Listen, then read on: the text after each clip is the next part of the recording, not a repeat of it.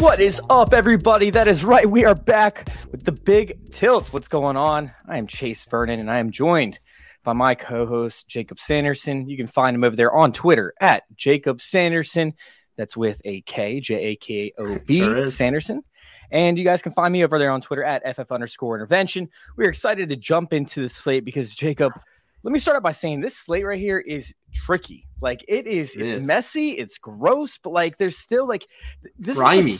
It's grimy. And Jacob, these are the slates that you know that I like, right? Because I get to have these gross takes or these gross picks that might not be as gross when it's all said and done. Because I mean, I honestly don't see too many high scoring games, outside of Kansas City and Bengals.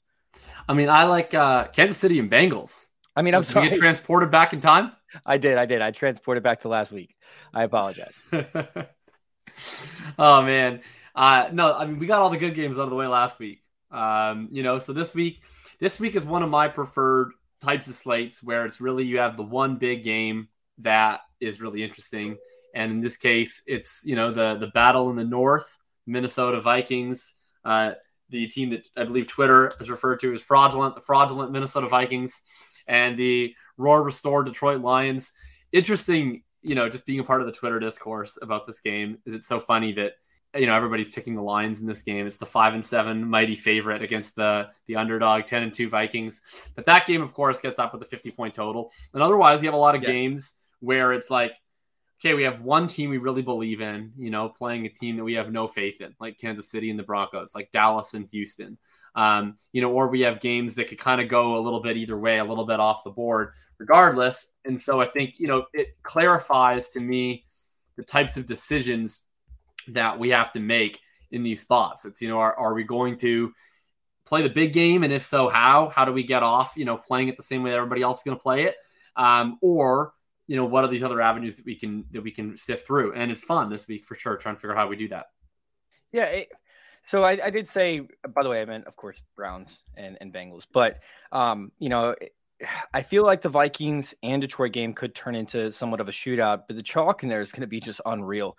I mean, we're talking about by far the chalkiest game maybe all season because of the lack of entertaining other games. But this actually opens the door for single stacks across the board.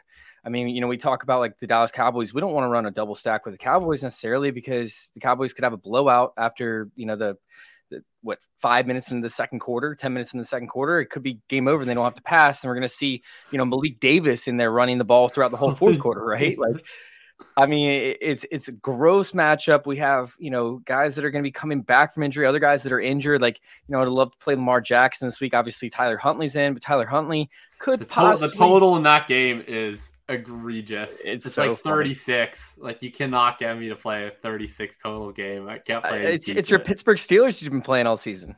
It's your Pittsburgh Steelers. Yeah, I've been trying. Look, I think we went to the bank the last time to the Steelers, and if they couldn't do it against the Atlanta Falcons, if all they could put up was 19 points, bunch of freaking field goals against the Falcons, I think the Pittsburgh Steelers are going to the penalty box until they prove that they could do something worthwhile.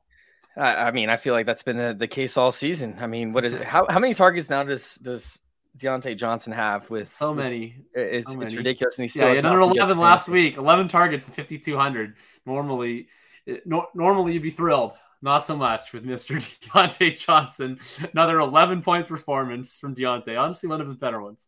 All right, Jacob, let's go ahead and kick this episode off.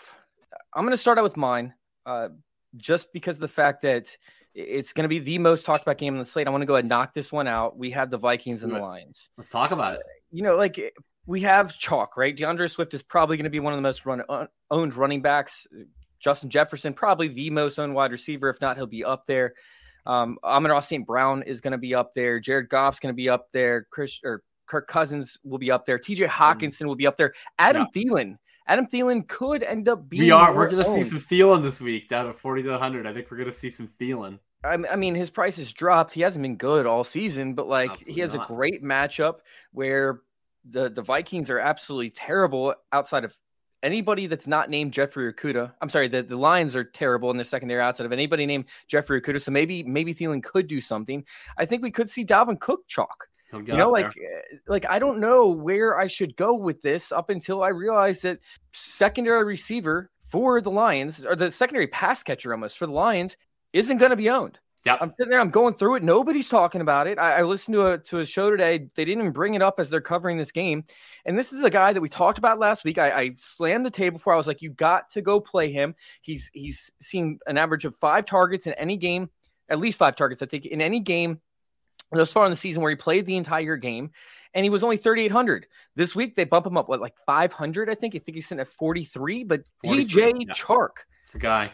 DJ Chark up against a Vikings team whose secondary has been absolutely abysmal. You have Patrick Peterson, who takes these chances. He gets the interceptions. They've caused turnovers.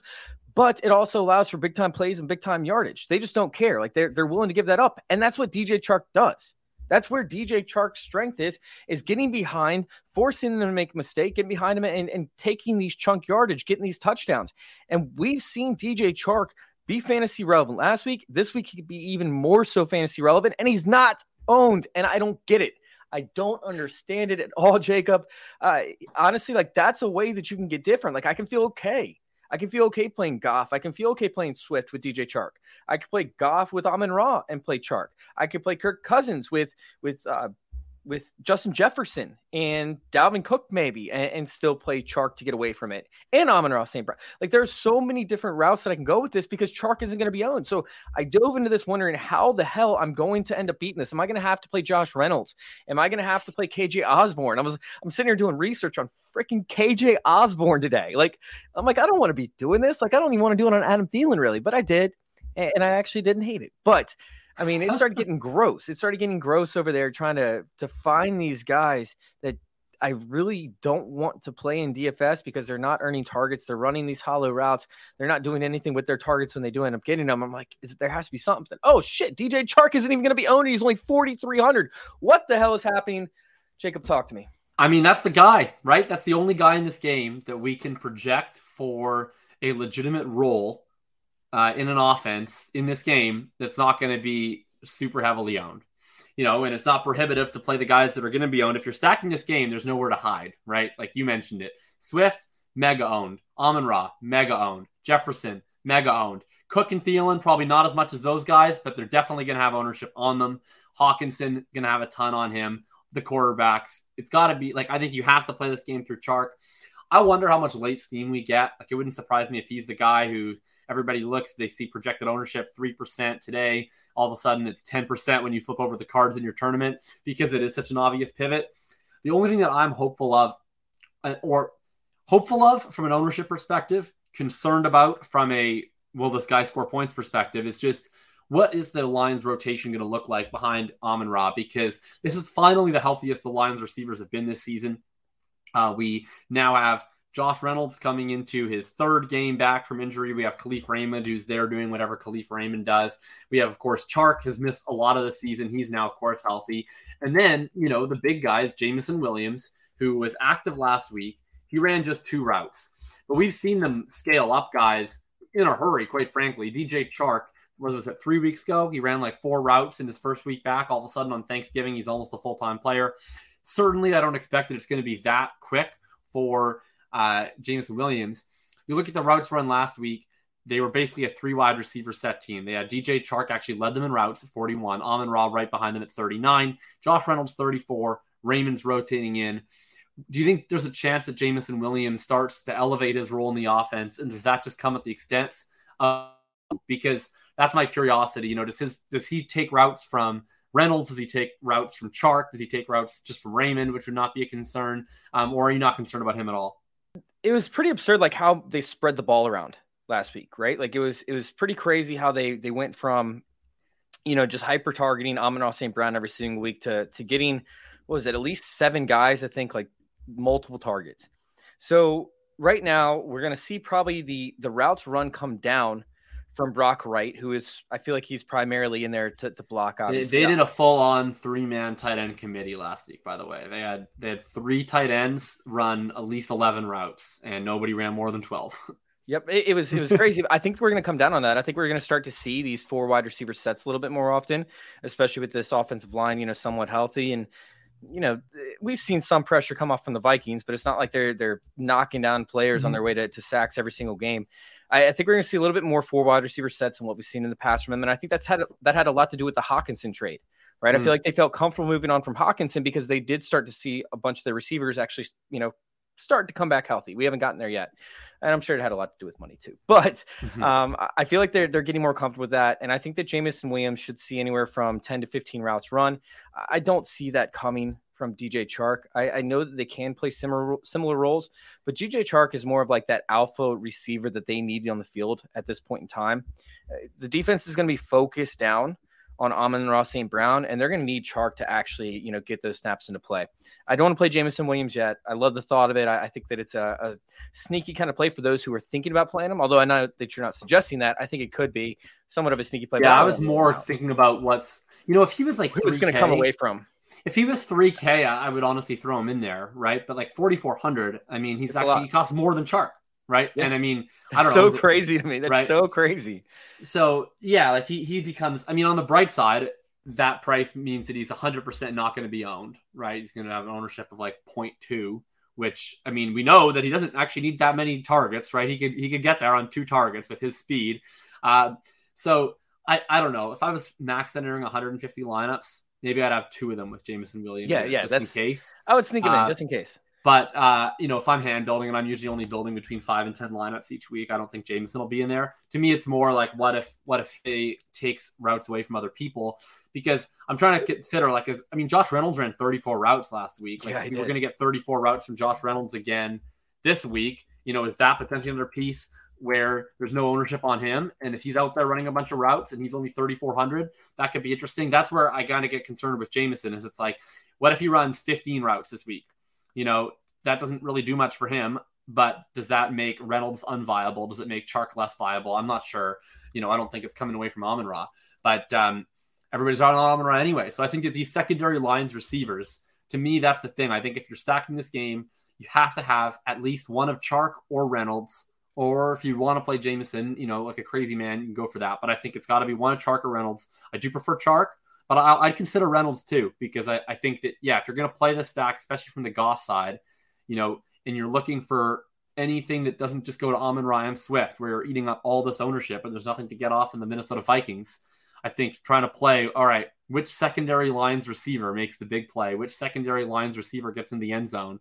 That's probably the way to go. So Jacob, I'm not saying that this is the case, but you got me really, really curious about this. So I went in and looked at it.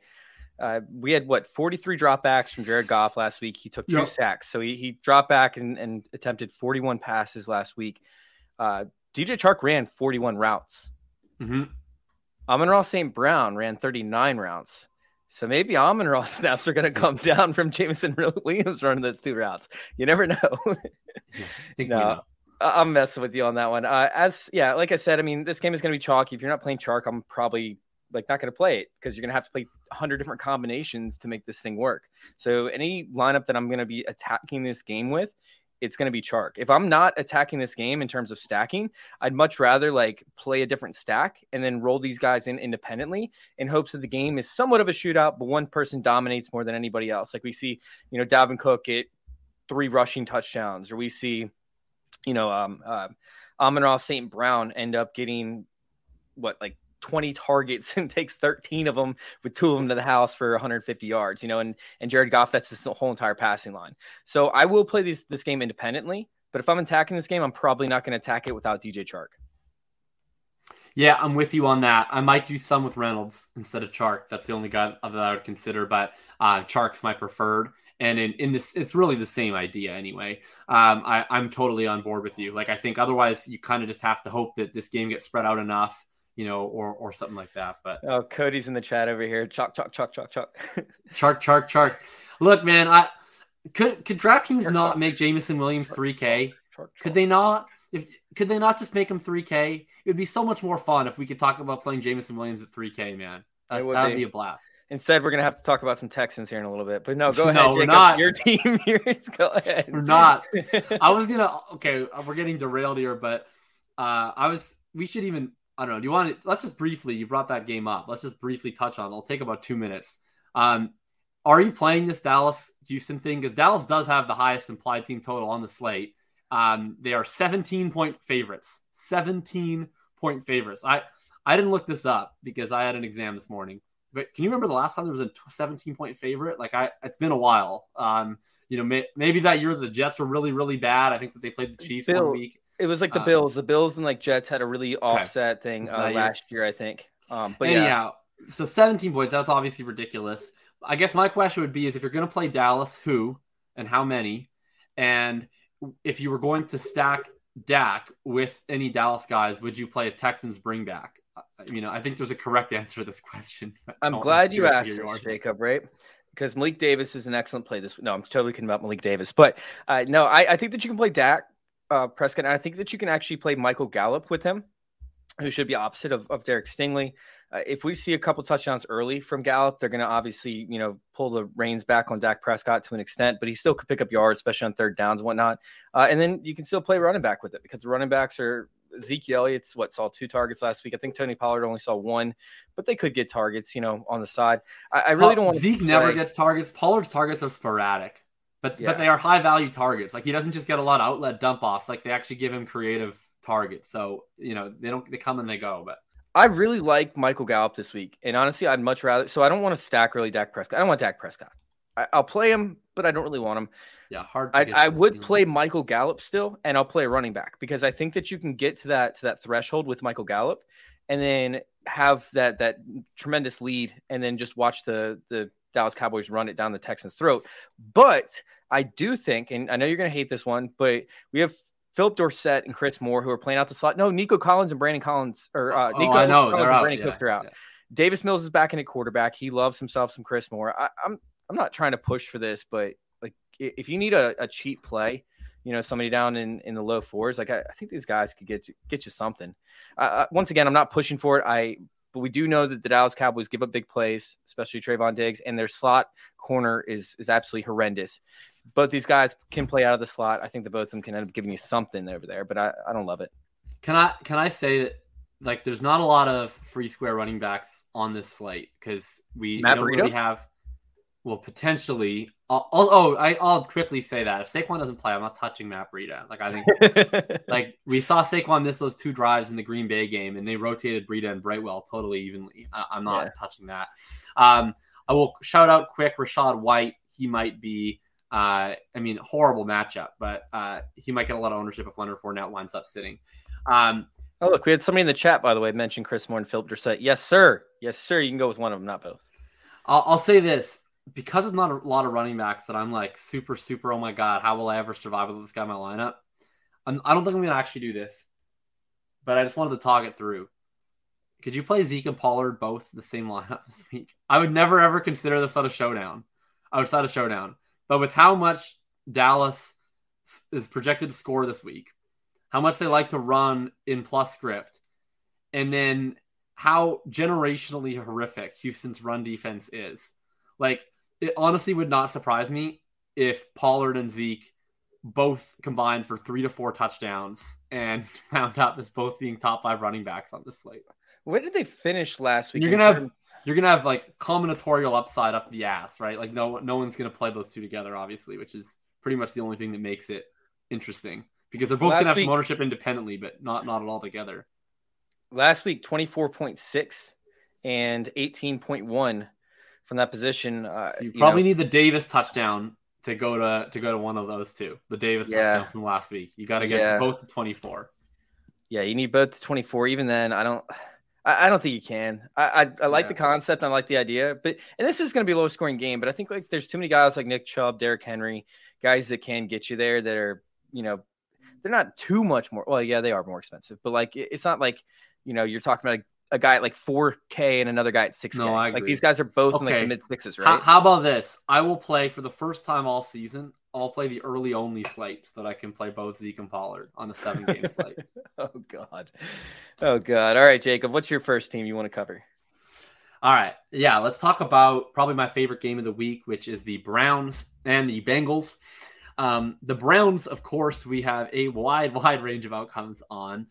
They've been mostly an effective offense the entire season. And then, of course, this past week, they get Deshaun Watson back.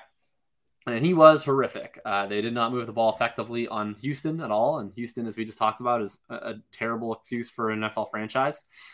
We're going to have them now in a script where they probably have to throw a little bit more. That's the other thing that I think goes unreported, is that Deshaun Watson did not play well from a real life capacity.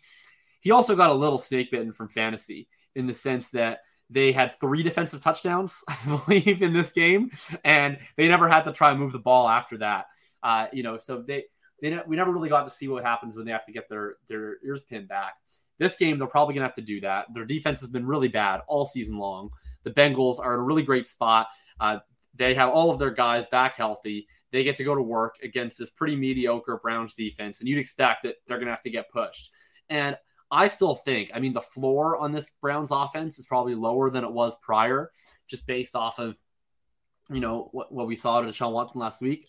But the ceiling is still way higher. If Watson can figure it out, even to some extent, to some proportion of what he used to be as a quarterback and what I think he will eventually get back to being once he shakes the rust off, he's infinitely more in terms of his ceiling than what Jacoby Brissett could provide.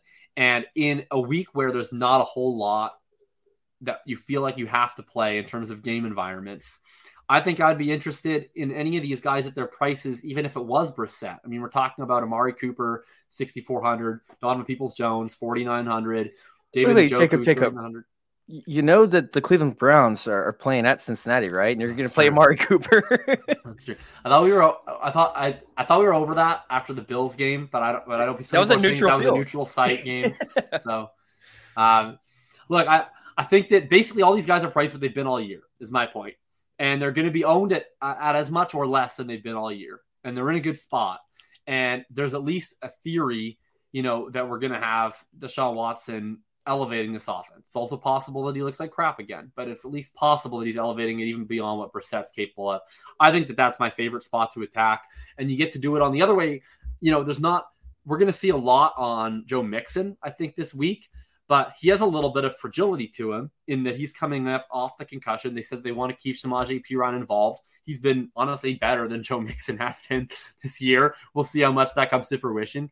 But Chase is going to be owned, but probably a little bit of a tier below the Amon-Ra J. Jeff guys from that other game. And then T. Higgins, he comes in. He's probably going to be sub 10% or around 10%. So I think it's pretty inviting to play, this Browns double stack and one of the Bengals, or if you don't want to go in full hog with Deshaun Watson, play the Bengals double stack, bring it back with one of the Browns. That's probably where I'm going to spend most of my lineups this week.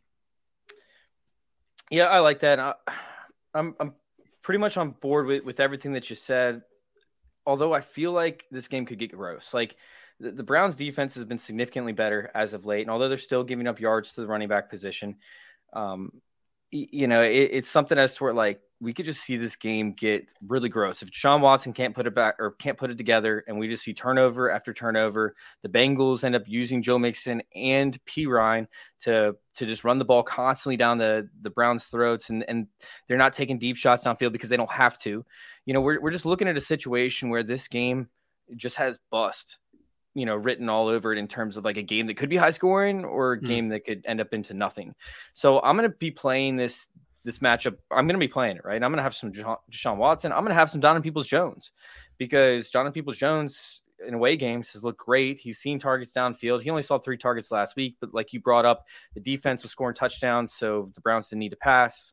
It was just a terrible game overall. So, if we see a situation where the Browns are down and they have to pass, I think Donovan Peoples-Jones is a great play, and I think Deshaun Watson can get you there. And then on the other side of things, it's like, which wide receiver do you play? And I just don't know how I could fade Ja'Marr Chase, in this matchup, regardless of who he's, lined up against and regardless of what he's done previously. So I do like this game. I think it's very fragile, right? Like, I think that it could end up being a bust. It could end up being, something. There's a wide range of variance on Deshaun Watson for sure. And that's really what it comes down to in this game is, like, can he elevate things? Can he not? Does the return of Mixon make the Bengals go more run heavy again? Does it not? There's a wide range, but I think that's what keeps this ownership a little bit more reasonable in the passing game. Yeah. No, you're definitely right about that. There's only 2 guys that I feel really good about, and that's Donovan Peoples-Jones and Nick Chubb. Like outside of that, I'm like, okay, which wide receiver can we go with? Where can we line these things up? And it's just Jamie's been predicting. Jamie's in the chat. He's been predicting the DPJ touchdown all year. So far, he's matching Deontay Johnson touchdown for touchdown. But hopefully this week. I hope this week is the most Donovan Peoples-Jones I'm ever going to play in my life. So if this touchdown's ever going to happen, make it happen this week, please. All right, I'm going to hop on to my second game unless you have anything else you want to cover with that. No, I'm good with that. All right, and we actually are going to cover an additional game this week, so that's why we're kind of running through it to an extent, because there's really – it's either you have obvious plays or you don't. Like, we're not trying to be too sneaky here because there's just not a lot to go on with how murky this DFS opportunity is. So we want to try and find these optimal uses across each game versus trying to do a deep dive into, what could just be a bust of a game as a whole. So I'm going to hop on to the Bills and the Jets. And I actually really like the rushing upside in this game. I like the running backs a lot in this game. And I think the ownership levels will be extremely low because nobody really knows who to play. Like, do you play James Cook? Do you play Singletary? I mean, James Cook is getting the premium touches. He's getting the targets. But then you see Singletary taking the only touch inside the 5-yard line and getting it in for a touchdown. And if we're going to see this game like where it was like it was last time, where both teams have to grind. Josh Allen ended up turning the ball over like 2 or 3 times the last time they played. We're going to end up having to see the running backs get involved. And so I'm going to have some plays with Singletary. I think he's going to end up getting a touchdown in this game. The question is does James Cook end up taking away from his touches inside the 20s? Meanwhile, James Cook, I think, is in an excellent opportunity up against the Jets, who have allowed running backs to get yardage up against them in the receiving game. They're so good on the outside. They're so good up against the tight end that teams have nowhere else to go with the ball, so they dump it off to their running back time and time again. Now, this is where it gets kind of tricky, right? Because the Vikings last week kind of gave us a recipe of how to beat the Jets, and it's throwing it short. It's throwing 5-yard slants, 5-yard comebacks, and letting the receivers try to do work after the catch, taking those third down conversions where they can. The bad thing about this is that waste clock, right? When you have these short yardage attempts that are high completion rates, it's pretty much like having an entire run game. But the Bills last time struggled. They struggled significantly up against the Jets, so they could take this game plan and run with it.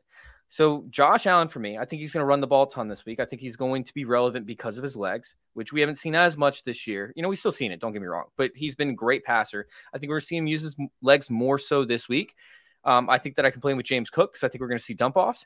And I actually want to play Isaiah McKenzie this week. Does that sound gross to you? I mean, I like Stephon Diggs, but Isaiah McKenzie makes a lot of sense. This is the end of the 3-leg McKenzie parlay. The McKenzie book has been written. He thrives against man. He's useless against zone. This is the 3rd week in a row he gets to play a man-heavy team.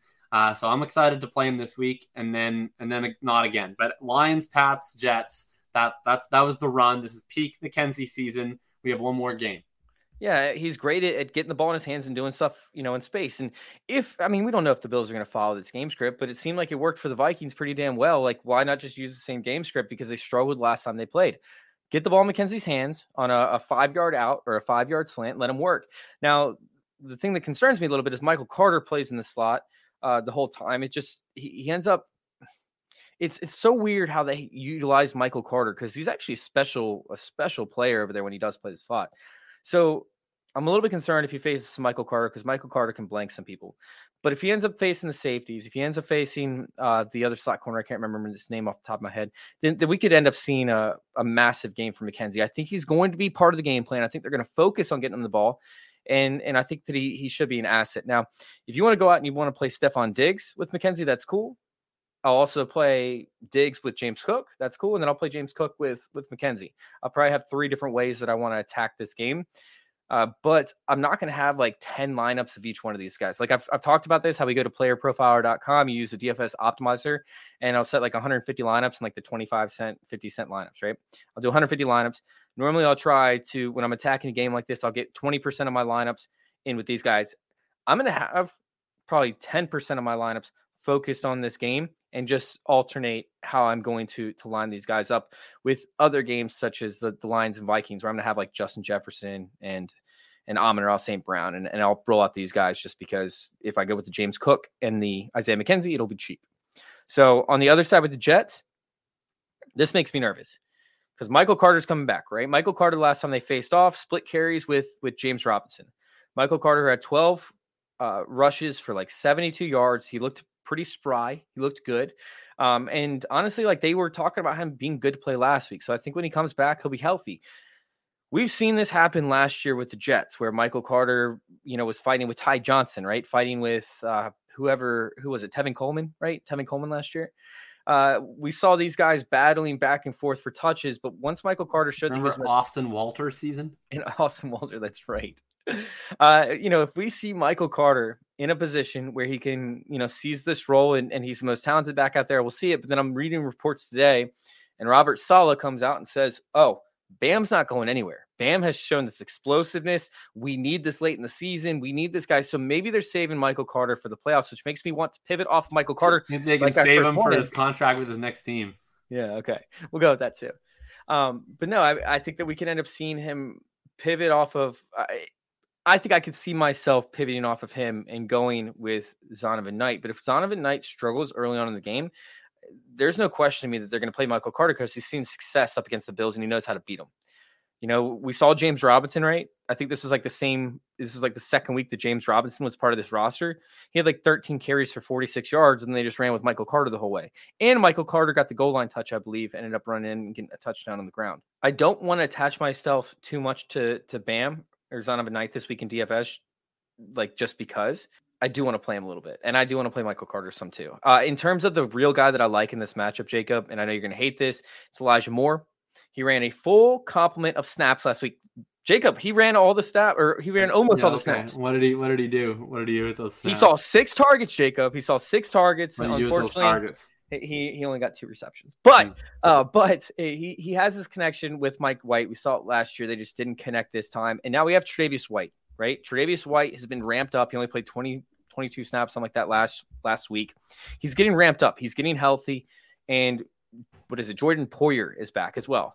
They're going to end up doubling Garrett Wilson. He's not going to be able to touch the ball this week. I am predicting a massive Garrett Wilson bust week that nobody's talking about. I don't think that he will see more than 5 receptions. I don't think he sees more than 30 or 40 yards receiving. I think that this goes to Elijah Moore out of the slot, who has been dominating the entire time.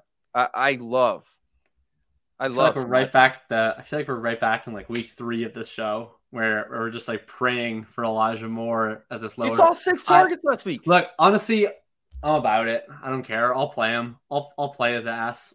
I still think he's good.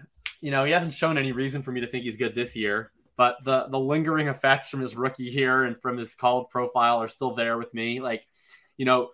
If we're just taking a shot on a guy who's going to run a bunch of routes, in the mid 3Ks, it's like, would I rather play Elijah Moore, who I have some reason to think is good, or would I rather play a jag like Josh Reynolds? Like, I don't know. May as well play Elijah Moore. Worst case, we're just praying for a long touchdown anyway. I'm okay with Elijah Moore, and I'm okay with Elijah Moore because my flag plant is going to end up in this game on the Bills side. And so I want to play Moore with that guy, and I'll leave that as a tease. Ooh, I'm feeling kind of dirty right now. You just teased the hell out of me. I'll tease you. Yeah, I'll tease you. Oh my God. All right. Honestly, I don't have like too much more to talk about this game. You don't have too much more? I thought you'd have all the more. All the more. I just want to talk about more. All the more. No, I'm done with this one, Jacob. Do you have anything else to add to this matchup, or do you want to save it for your flag plant? No, I'm good on this game. I like, I'm always open to playing anybody on the Bills. Josh Allen's awesome. And I have one guy in particular that I really want to play this week. But I like your McKenzie call as well. All right. My next game this week, I guess, I'm going to talk about the Chiefs game. And disappointing. I mean, if you had told me that we would have on this slate the Chiefs and the Broncos before the season, we would think that's the game that everybody's going to be talking about. Everybody's going to be excited to play this week. Actually, you wouldn't have even thought that because it was supposed to be on Sunday night. But it ends up getting flexed.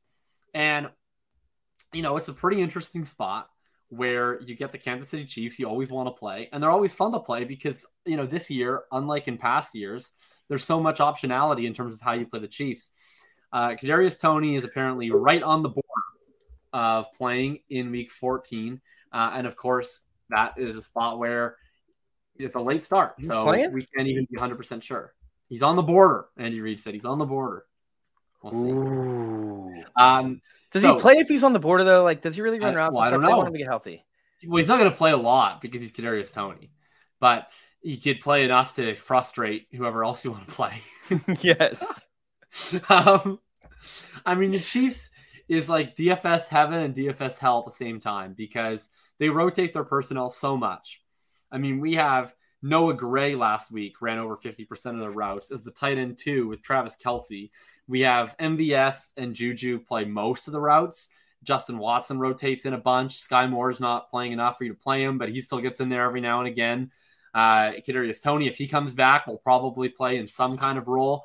It's just an absolute mess. So in terms of how to play this game, whenever you want to play the Chiefs, you're blessed on one hand with low ownership on wide receivers because there's no obvious Tyreek Hill like there used to be with Mahomes. And at the same time, you're cursed by not knowing who the hell is going to catch Patrick Mahomes' touchdown passes. And then interestingly on Denver, people are going to actually play Denver this week because, you know, they're going to get a really great spot against the Chiefs. You know, the Chiefs obviously are going to try and play from ahead. Not a very good defense. You can see people beat them up. And you lose Cortland Sutton, so you get some target consolidation. So you're going to see some ownership on Kendall Hinton. You're going to see some ownership on Jerry Jeudy. You're going to see some ownership on Greg Dulcich. A lot of ownership on Greg Dulcich. Greg Dulcich is going to be chalked this week. I mean, okay, I'll just say I like Greg Dulcich. I mean, people know I'm a fan of his. I've been to his prospect profile. Just DFS gamers are hilarious. He's been in the mid threes for a month now. Everybody was playing him. And then he had 2 bad games in a row. So they're like, all right, we're done playing freaking Greg Dulcich. So last week, nobody plays Greg Dulcich at the same price that he's been the whole year. Oh my God, he's a tight end 1 on the slate. And now this week, he's the same price where you didn't want to play him last week.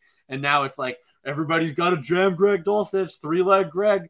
So, no. I mean, I think he's a good play. I think he's a good play at cost, of course. But, you know, the history has frowned upon playing the highly owned punt tight ends. That's for sure.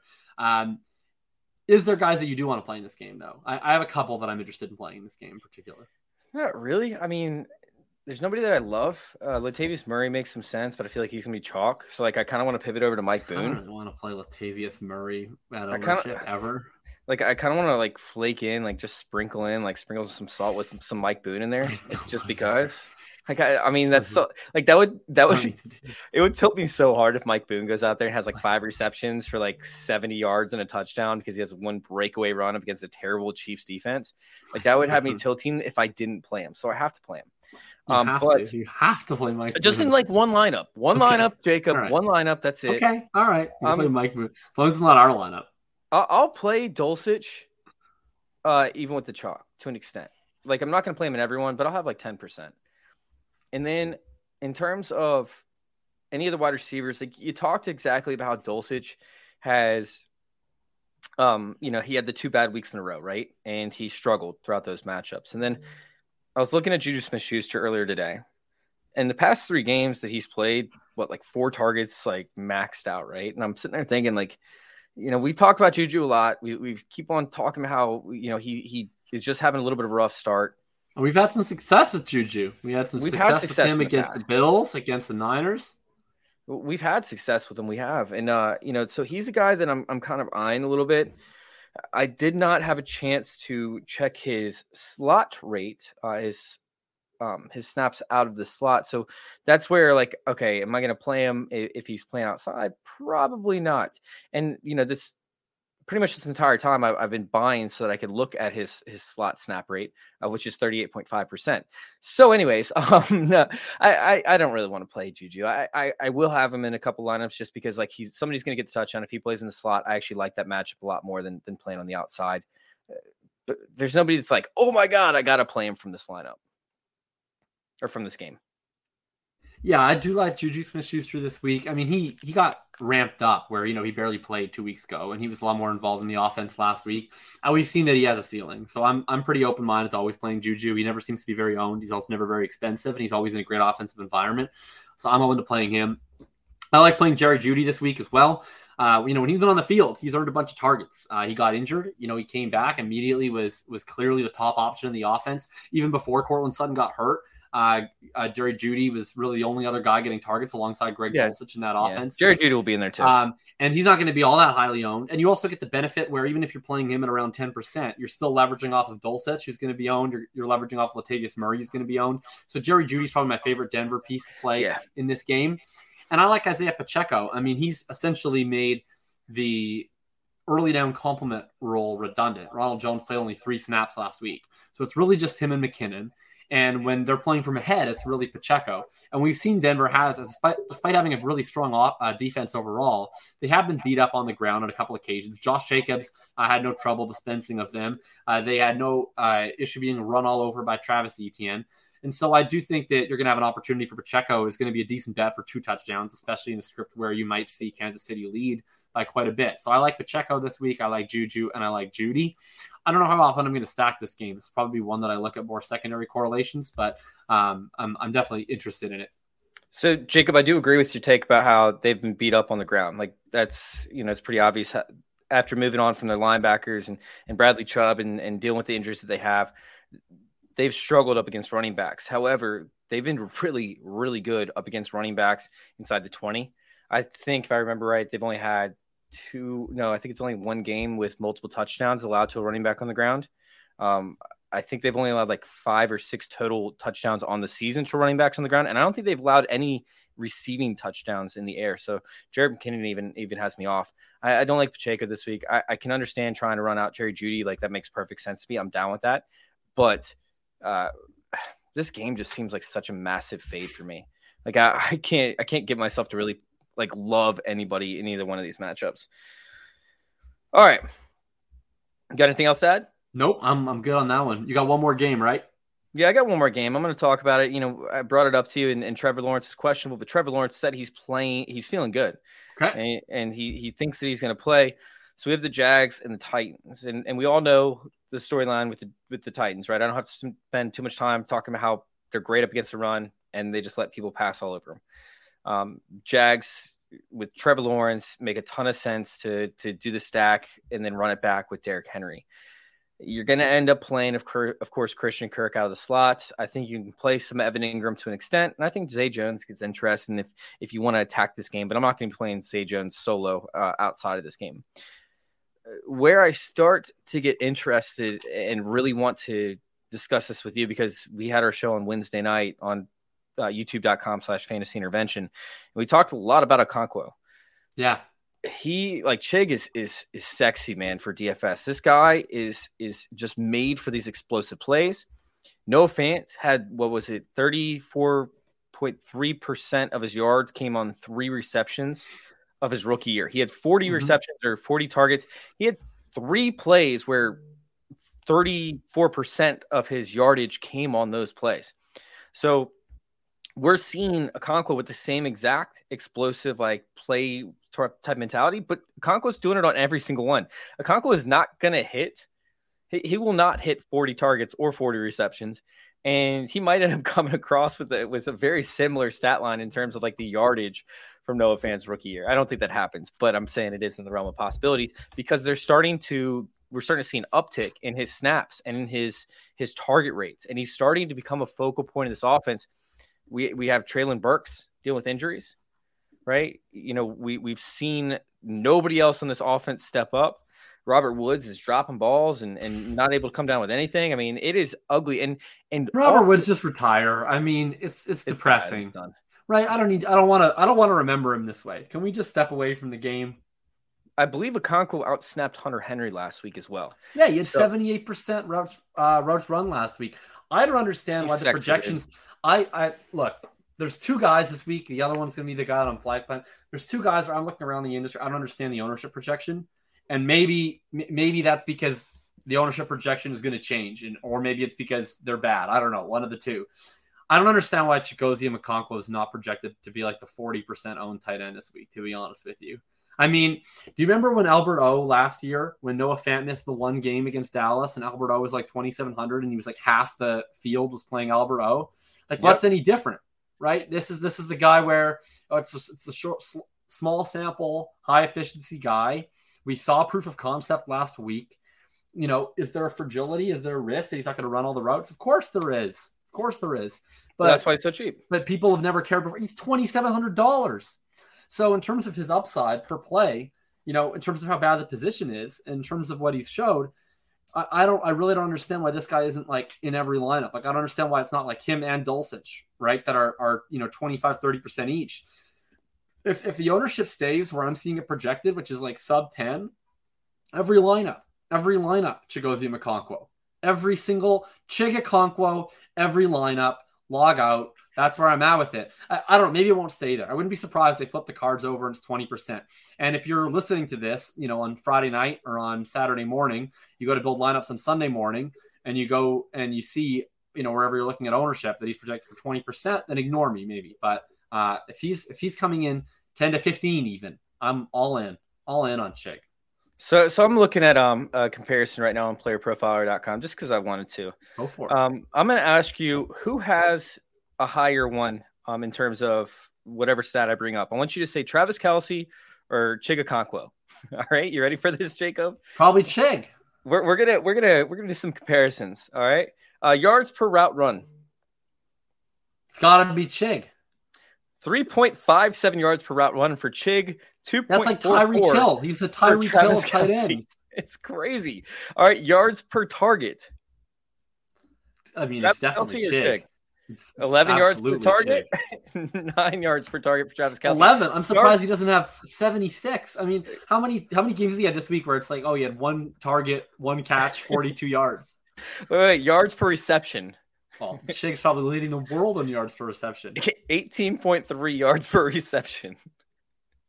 I mean, it is absolutely absurd how efficient he's been. And now he has a Jacksonville team that you can just dominate this with.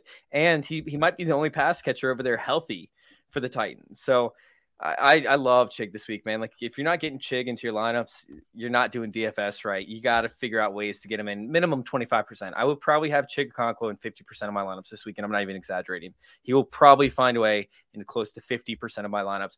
And I don't even care if he puts up donut because he's not going to do that because he hasn't done that in how many weeks now? He hasn't done that since week 7. He hasn't given you a donut. Look at that. It's crazy. It's crazy. And we're seeing him, just the increased routes run is going to be incredible. So for this game, I'm going to play some Derrick Henry. I'm cool with playing Chig Okonkwo. Yeah, you got to play some Henry. You got to play some of the big dog where it's Dehember. It's Dehember, divisional opponent.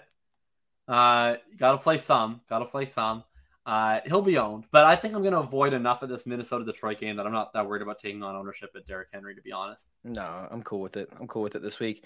And then also, you run it back with Trevor Lawrence and your pick of whatever wide receiver you want to go with, most likely Christian Kirk, and then Evan Ingram. I hope that this is the week. I can't say that it will be the week. I hope this is the week that we see Travis Etienne get some targets. Like, I just hope, because he's not going to be able to run the ball. No, he's going to struggle with efficiency against his Titans defense, but hopefully they get him involved in the screen game. Yeah. If Trevor Lawrence is less mobile than usual, that potentially could help him get some targets. That's true. I don't want to bet on that one. I don't think. I mean, he's an interesting play because Etienne at 6,400 on his workload is phenomenal. It's the matchup that's going to keep his ownership down, and it's the fact that he did it out last week. But I mean, he was well on his way to a totally fine performance last week. The game just got totally out of control on them. So, like, his role is great. He's coming off an 88% snap share. They just waived Darrell Henderson.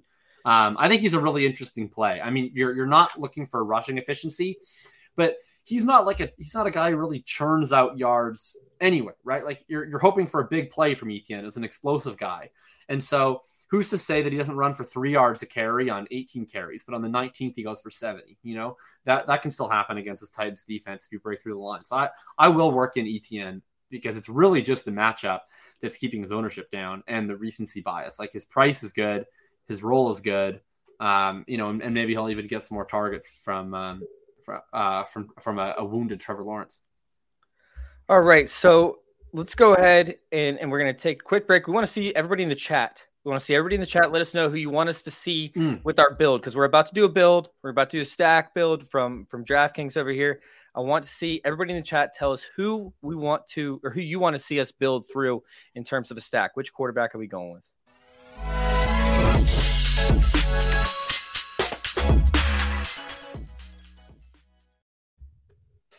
All right, while we wait for you guys to let us know what is going on in the chat. There are some rivals playing this week, right? We got Kansas City is playing Denver. We got the Giants playing Philly. But the rivals that you can make can be rival fantasy. If you are tired of having to play fantasy sports across multiple platforms, you go from NFL, you go from Sleeper, you go from Yahoo because your work leagues are still using Yahoo. Maybe your buddies from home are still using NFL. Look, you can now play fantasy sports the way that you want, all in one place with Rival. RivalFantasy.com is the only fantasy sports platform with 3 unique game styles, challenges, fantasy book, fantasy bingo. Check it all out. They will be adding season-long fantasy next year, so make sure that you get in early. Make sure to go check out Rival Fantasy. Love it, Jacob. Love it. I'm ready to do a build. Are you? Let's do it. Let's build. All right. So I do see Jamie in the chat saying that he wants us to do a Tennessee build with the Conquo, but I'm not going to run out. I don't really want to play. Yeah, if Burks was active, I'd honestly be I would do excited to play Ryan Tannehill in the spot. 100%. I think the only Tennessee guys I want to play is Henry and Okonkwo. I know you can play both of them, but I don't really want to play Tannehill. Do we want to go with a Burrow build in this I'm fine one? with a Burrow build. Or do we want to do like a Sean Watson build and run it back? Because honestly, Burrow builds make me nervous. I think Burrow's going to be fine this week. I just don't know which wide receiver I want to play. I don't want to play all 3. I'm fine with Burrow build or Watson. I mean, realistically, the build is going to look similar regardless because each have 3 options essentially, and you're going to pick 2. All right, let's go with the Burrow build then. Let's do it. We have Joe Burrow in here, and we got to pick one of the wide receivers. Jacob, you're starting the stack, so I'm going to let you do it. I like Jamar Chase in this one, but it's 100% up to you as to which wide receiver you want to pair.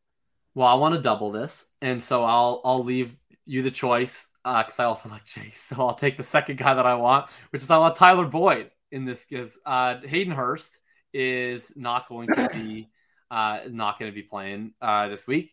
That leaves a void over the middle of the field. We saw Tyler Boyd get more involved in those slant routes last week over the course of the middle of the field. So if I'm doubling this just from like an ease of build perspective, I'm probably going to be playing Boyd and then one of Chase or Higgins in any Boyd or any Burrow stack that I make. And I think normally Boyd's a little thin, but I think without Hurst vacating those slot targets, I think you can get Boyd in the mix.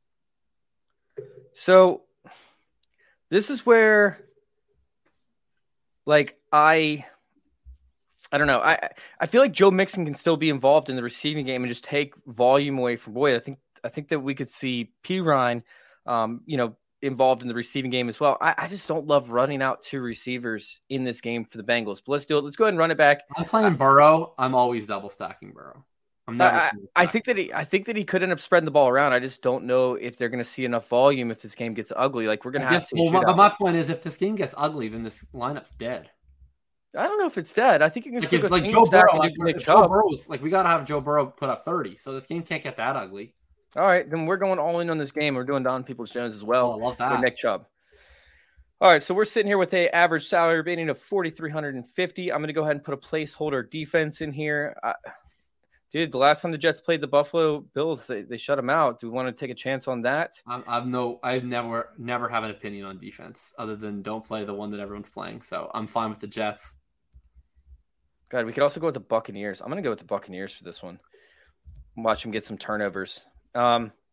Just for now, just as a placeholder. I'm fine with whatever at defense. Yeah, no arguments for me. The only ones this week that are going to be egregiously owned look like Pittsburgh and Cowboys. So anything but Pittsburgh and Cowboys, I'm good with. So Jacob, this is something that we normally don't run into, which is like we still have a somewhat chalky lineup. To an extent, it's not like tremendous chalk. It's not like through the roof, right? But we're probably going to see, a decent level of ownership from a lot of these players outside of maybe Tyler Boyd and possibly Donovan Peoples-Jones, right? I mean, Chubb. You don't think Chubb's going to be highly owned? He always comes in higher than you think, but I don't think he's going to come in higher than 6 to 8. Okay, but either way, we still have somewhat of a, I don't know. I guess it's not. Burrow will have ownership on him, and Chase will have ownership on him, and Boyd might have a little bit. And most people, and you have the combinatorial ownership, where most people that play Burrow stacks will have one of Chubb, DPJ, Njoku, or Cooper at least. Probably not Cooper if you're playing Chase or Chase and Higgins. Let's go ahead and get a Conquo in here. Of course. We might as well. We've already been talking about it like crazy. Do we want to play this Jacksonville game, or do we want to leave it because we don't know what the injury is and have this as just a solo play? All right, well, I'm just going to put in the guy that I want to put into the running back slot, and you'll like it because you'll have all the salary in the world you want for the last spot. But I don't understand why. This is the other guy that I don't understand why he's projected under 10% ownership. I mean, this is a guy who is an explosive, efficient player all season long. We finally saw Thursday that he operated as the clear lead option. And you're talking about a role where you're getting about a 50% snap share. You're getting potentially losing out on goal line opportunities. But you have the explosive player who can score from distance. You have the explosive player who's getting high-value touches in the receiving game, getting about half the snaps. People might think that that's DeAndre Swift, who's going to be heavily owned at 6,300. It's also James Cook at 4,600. I'm not sure that the market has clearly realized. And look, maybe that the Thursday night game was an aberration. Maybe he goes back to a 30% snap share and I look like a total clown. But if I can just bet on what we just saw repeating itself again as a role in a really high upside offense, when I think it's kind of the similar type of play as a DeAndre Swift, I want to bet on that because it also saves me a ton of salary. So I'm going to have James Cook in every single lineup almost this week, and Chig Okonkwo. If they both look like they're still going to be under 10% owned come Sunday, I'm going to have them in every single one. So you put whatever you want. I gave you 7,200 to work with. God, man, I love Mark Andrews here as a double stack tight end. I know you love that pick too. It's my favorite. I mean, honestly though, like Mark Andrews gets so heavily targeted by Tyler Huntley, and it's a great matchup with Pittsburgh. I think it will keep us away. Well, it doesn't matter chalk anymore because we're playing James Cook and Okonkwo. I love Chris Godwin this week. I love Tony Pollard this week. I'm a little bit afraid that Tony Pollard ends up getting pulled by halftime. But he could also put up those points. Would you prefer to play as backup, Ezekiel Elliott? If we didn't have so much money, I would. I actually would. I think he's going to see less ownership. I think Zeke's a good play this week. Like, not entirely unironically, I think that Zeke's a good play this week. Yeah, so like you left me with way too much money over here. Okonkwo left us with too much money. I mean, look, if you want to spend down to the Jets at defense, you could take even more money. You could go all the way up to 7,600. Oh man, I don't. I mean, there's some good options here. You're mad because I gave you money. I know, but I like playing the sketchy players. I know. I like playing the sketchy players. Playing the sketchy players. I'm going to go with Tony Pollard, and I'm actually going to pivot up on the defense. All right. Let's see. We have twist my rubber arm to play Tony Pollard. Baltimore at Pittsburgh. That's a sexy play. That's fine with me. Low scoring game. We could see turnovers. I mean, I like the Ravens defense call because the Ravens are a good call independently, and everyone's going to play the Steelers D. So I really like the Ravens D this week as a leverage play. Yeah. All right. We're in there. We're going to go and enter it. Boom. All right, Jacob. So we have finished our picks, and now we actually have to dive into what our flag plants are. And I'll go ahead and... Well, I gave it, so I may as well just say it. I mean, I'm doing James Cook. Right, and I already just explained it. I think it's a similar play to DeAndre Swift at half the ownership and 70% of the salary, and I'm pumped to play him. I hope that this time that my flag plant does not get his foot broken in the first quarter. That's what I'm hoping for. So stay safe, James. I've just jinxed you. So why don't you give a build up? Because I already gave mine away. Why would you do that? All right. I mean, poor Jimmy last week. My God. We talked about him earlier in the show. And honestly, there's nobody that I love this week where I'm like, oh my God, I got to play him no matter what. So I'm going to go with the flag plant that helps you leverage off of the chalk and helps every lineup that you could possibly want to play work, whether it's chalky or not. It's a guy that's seen at least 5 targets in every game that he's been healthy in. It's a guy that saw 6 targets with 5 receptions last week. It's a guy that runs routes in areas that the Minnesota Vikings allow availability in that zone that they play. So I think that his teammate is going to be seeing a ton of coverage, and that means that GJ Chark should be in every single one of your lineups.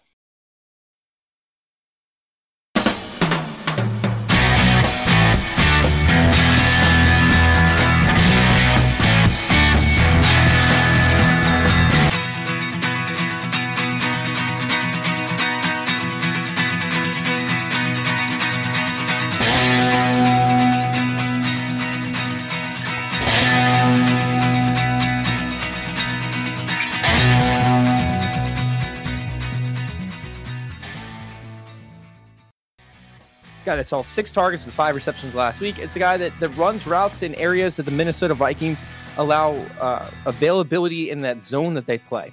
I think that his teammate is going to be seeing a ton of coverage, and that means that DJ Chark should be in every single one of your lineups.